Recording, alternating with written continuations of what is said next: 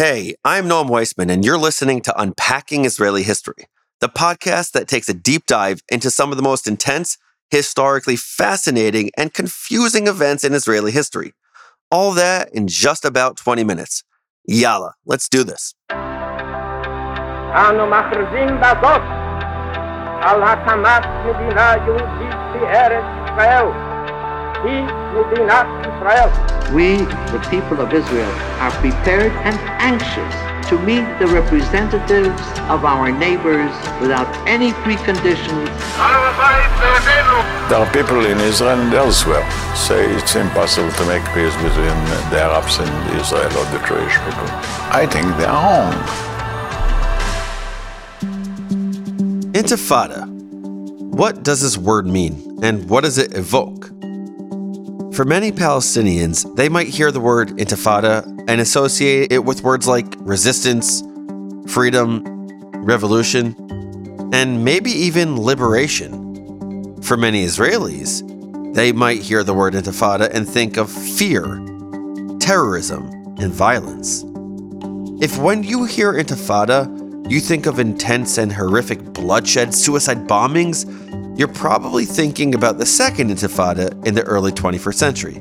Those were bloody, violent years that saw over 1,100 Israelis killed, the vast majority of them civilians, and 8,000 wounded. The Palestinians saw over 4,900 deaths and over 8,500 wounded. But this episode is about the first intifada, which began in the late 80s and was very different from the second. Due to a multitude of factors, including the intensity of the violence of the second intifada, and also obviously the recency of it, I think most people tend to think of this time period when they hear the word intifada.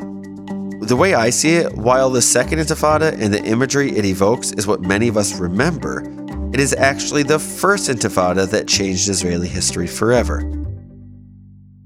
By the late 1980s, Israel had fought and won several major wars with its Arab neighbors and even made peace with Egypt. Things were looking pretty good. Israel controlled Judea and Samaria, the West Bank, which also contained a sizable population of Palestinian Arabs, as well as Gaza, which had 1 million plus Palestinian residents. In many ways, things were looking relatively good. There were meeting points and moments of coexistence between the Palestinian and Israeli communities. Israelis would drive to the West Bank to buy spices from Palestinian shops. There were Palestinians who worked with Jewish Israelis, and Israelis might have thought all was good. But something was brewing. On December 8th, 1987, an Israeli truck driver caused a motor accident in the Gaza Strip in which 4 Palestinians were killed.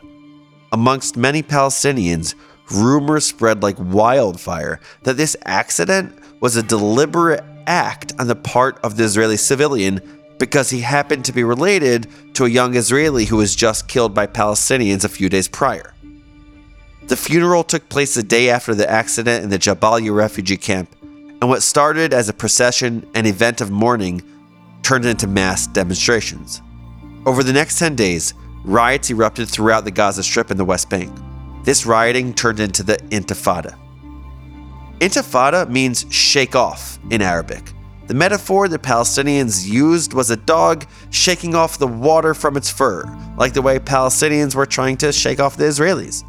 The Intifada turned into an international story that lasted for 6 years and ultimately ended with the Oslo Accords. It began as a grassroots movement, but devolved into much more as the Palestinian leadership, otherwise known as the PLO, tried to grab hold of the resistance and take lead. The Palestinians boycotted Israeli businesses, and some utilized stone throwing and Molotov cocktails to assault Israeli citizens. In the end, many Palestinians and Israelis were killed. What we are interested in for this episode is 2 things. Firstly, why? What caused the Intifada? Why now? The Israelis took over Gaza and the West Bank 20 years earlier. Why did the Palestinians start rioting in 1987 and not 1967? The second thing is, how did this totally shift the Arab-Israeli or the Palestinian-Israeli relationships forever? Because it really did. Let's start with the first question. Sari Nusseibeh, a former president of Al-Quds University, explains the beginning of the Intifada in the clearest terms. No, it was not the fatal accident that caused the Intifada. Here's what Nusaibeh says. No one starts a volcano. The conditions for the explosion simply build up. When it's time for eruption, the eruption happens with fury. So what were the conditions for the explosion? Well, Moshe Dayan, the famous Israeli icon who you may remember with an eye patch and all, used to refer to the first years in the territories in the West Bank and Gaza after the 1967 Six-Day War as, quote, the enlightened occupation, meaning he recognized that the Israeli government was administering people who were not Israeli citizens until there could be a guarantee of peace, but all in all, they had it pretty good.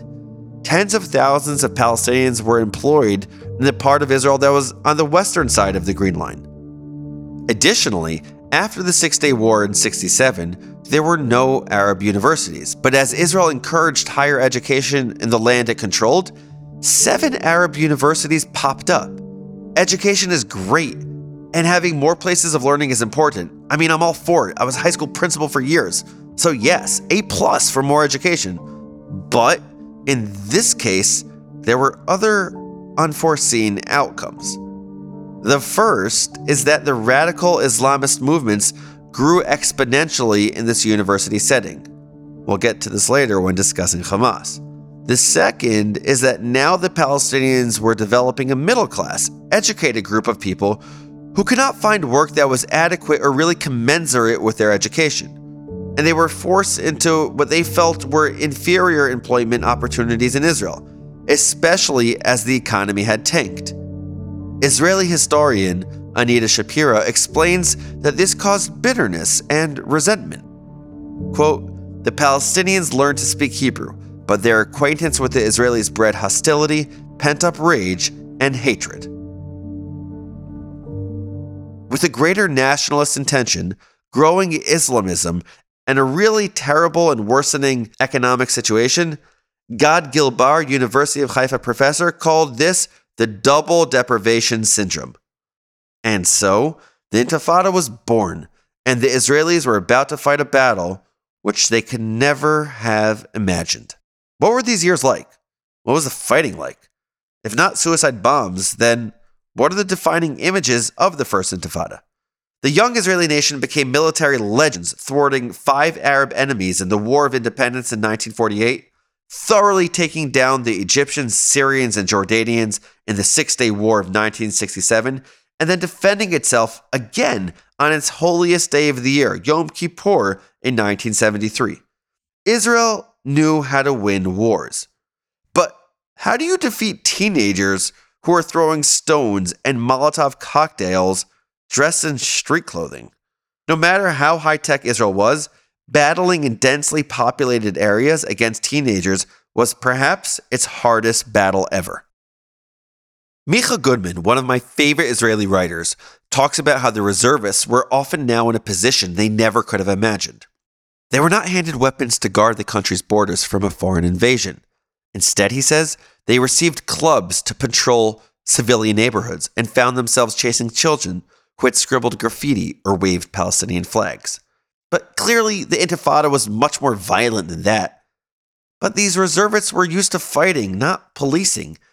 Daniel Gordis from Shalem College quotes the idea that many Israeli soldiers were, this is a quote, yorim v'bochim. They were shooting and crying.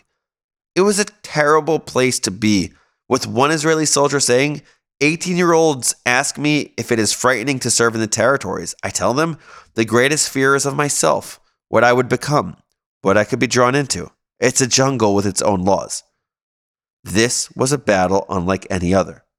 It was also during this Intifada that the radical anti-Semitic group Hamas was born. Hamas's charter included references to the protocols of the Elders of Zion. You know, that old anti-Semitic forgery which claimed Jews ran the world. Hamas's charter included lines like, the Jews founded the United Nations and the Security Council in order to rule over the world. Pretty wild. The ironic thing about Hamas, and this is really hard to understand, is that Hamas initially received support from Israel because Israel actually viewed the secular nationalism of the PLO as more dangerous than the religiosity of Hamas, which was initially, and this is important, initially focused on educating the Palestinian youth to focus more on Islam, charities, welfare, and health services. Obviously, this all changed pretty rapidly, and Hamas developed into one of the more sinister anti-Semitic terrorist groups in the last 30 years. But in Gaza, instead of PLO flags being raised, it was green flags of Hamas and Islam. This is major impact number 1 of the Intifada. Hamas became a legitimate rival to the PLO regarding who should lead the Palestinians. Major impact number 2 is that world opinion stopped viewing Israel as the David in the battle against the Arab countries, which were the Goliath. This is the power of media. TV screens across the globe were filled with images of young protesters facing off with heavily armed Israeli police. The demonstrators knew to alert journalists and photographers to scenes of protest. Now, with images of Israeli tanks and kids with stones, international media started portraying Israel as the Goliath and the Palestinians as the little David. Israel's international image started to tarnish, except for the Americans. In a strategic and diplomatic mess-up of epic proportions, PLO chairman Yasser Arafat made the decision to support Iraqi dictator Saddam Hussein when he invaded Kuwait. If you don't know much about the Gulf War, make sure to look it up. But basically, the Americans who were fighting Iraq were not keen on Arafat's support of Hussein, and now the Palestinians lost some of the high ground that they had developed. It was not just world opinion that started to shift, but fractures in the Jewish world started to deepen. American Jews, who are typically more progressive-minded than conservative, were now seeing images of Israeli soldiers fighting against Palestinians in street clothes, and hearing that the defense minister, Yitzhak Rabin, ordered his soldiers to break the bones of Palestinian violent rioters. Now, according to Shapira, it is doubtful Rabin ever said this, but it is certainly the way Israeli troops understood his directives in response to the stone throwing and Molotov cocktails. Israel was always good at winning wars, but winning a PR war during the Intifada was nearly impossible. Another lasting impact is that Israelis started feeling that the, quote, golden occupation or enlightened occupation was not tenable long term. Micha Goodman points out how Israeli society had developed during this time. The secular right was wounded. In 1987, listen to these numbers, only 21% of Israelis favored the establishment of a Palestinian state. But by 2001, that number had ballooned to 57%. And Gordis writes that it might take years or decades, but for an increasing number of Israelis, there was now little doubt that Israel would have to leave most of the West Bank sooner or later. More Israelis than ever did not think they should be in the territories governing another people. Interestingly, public opinion in Israel would flip during the Second Intifada, which we'll discuss in just a few episodes. Another outcome of the First Intifada is that the PLO became a force to be reckoned with. Right or wrong, good or bad, after being expelled from Jordan in the early 70s and then Lebanon in the early 80s, the PLO was at a low point. But once the PLO took control over the Intifada, its image was greatly enhanced. Now media coverage depicted Palestinians as victims, not terrorists, and garnered international sympathy for their cause. This ended up pushing Yasser Arafat to present a more moderate-looking political program. In November 1988, Arafat decided to go against decades of PLO policy of seeking Israel's destruction and instead recognize Israel. Israeli leadership doubted Arafat's sincerity, seeing as the PLO continued to engage in violence. Defense Minister Rabin was deeply affected by the violence and conflict with the Palestinians. When he became prime minister, he entered the office with a clear goal in mind: to come to a peace agreement with the Palestinians. On June 23, 1992, he was elected by a significant majority as prime minister for his second go-around on the job. A year later, in September 1993, with the signing of the Oslo Accords, the First Intifada finally came to an end. Last thing I'll mention that was another outcome of the First Intifada that rarely gets mentioned is that King Hussein of Jordan finally relinquished his kingdom's right to the West Bank, which Israel won in 1967. Hussein was more and more troubled by the Islamization of the Palestinians and wanted to make sure Jordan was not part of this anymore. Hussein disengaged from the West Bank and wanted anything other than a spillover of the violence from the West Bank. Before Jordan left the West Bank and gave up any of its claims, some Palestinians hedged and did not give their full support to the PLO. But now that Jordan was gone, Palestinians in the West Bank invariably showed support for the PLO. In fact, in November of 1988, Arafat declared independence, with Hussein recognizing the Palestinian state. Israel, the US, and the vast majority of the Western countries, however, did not recognize this and still do not. Regardless of Hussein's position on the Palestinians, his country's disengagement from the West Bank eventually led to the Israeli-Jordanian peace agreement in 1994. So, that's the story of the First Intifada. It is not the Second Intifada. Although many of you might have heard more about the Second Intifada, the first really set the stage and changed how Israel and Palestinians would interact for decades to come. It altered the process of peace, changed public opinion, and even changed internal opinions within Israel and Palestinian communities. Here are your 5 fast facts on the First Intifada. Number 1. The First Intifada was a lot less violent than the Second Intifada, but no less impactful. Number 2. The Intifada began as a grassroots movement, and only later did the PLO take over the organization and implementation. Number 3. The First Intifada was a watershed moment in how the media presented Israel. By the end, Israel was presented as the Goliath rather than the David in the Israel-Palestinian conflict. Number 4. The First Intifada created fractures within the Jewish community worldwide about how Israel should be responding to Palestinian violence. Number 5. Lastly, the First Intifada was the push for the King of Jordan to disengage from the West Bank, leading to Israeli-Jordanian peace. Those are the facts, but here's one enduring lesson as I see it. The battle for a good reputation can be harder than a military battle. The Intifada proved this to the world.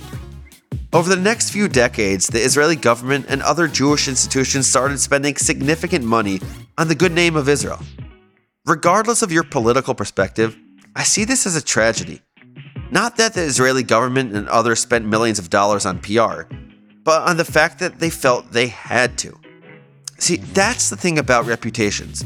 Once someone smears you, once you're pegged in a certain way, once the media covers something in a way that is not nuanced, you can feel like your back is against the wall, and you can start behaving defensively.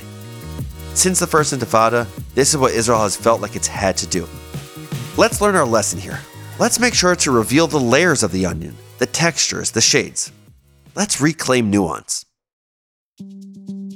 With that, thanks for listening to another episode of Unpacking Israeli History.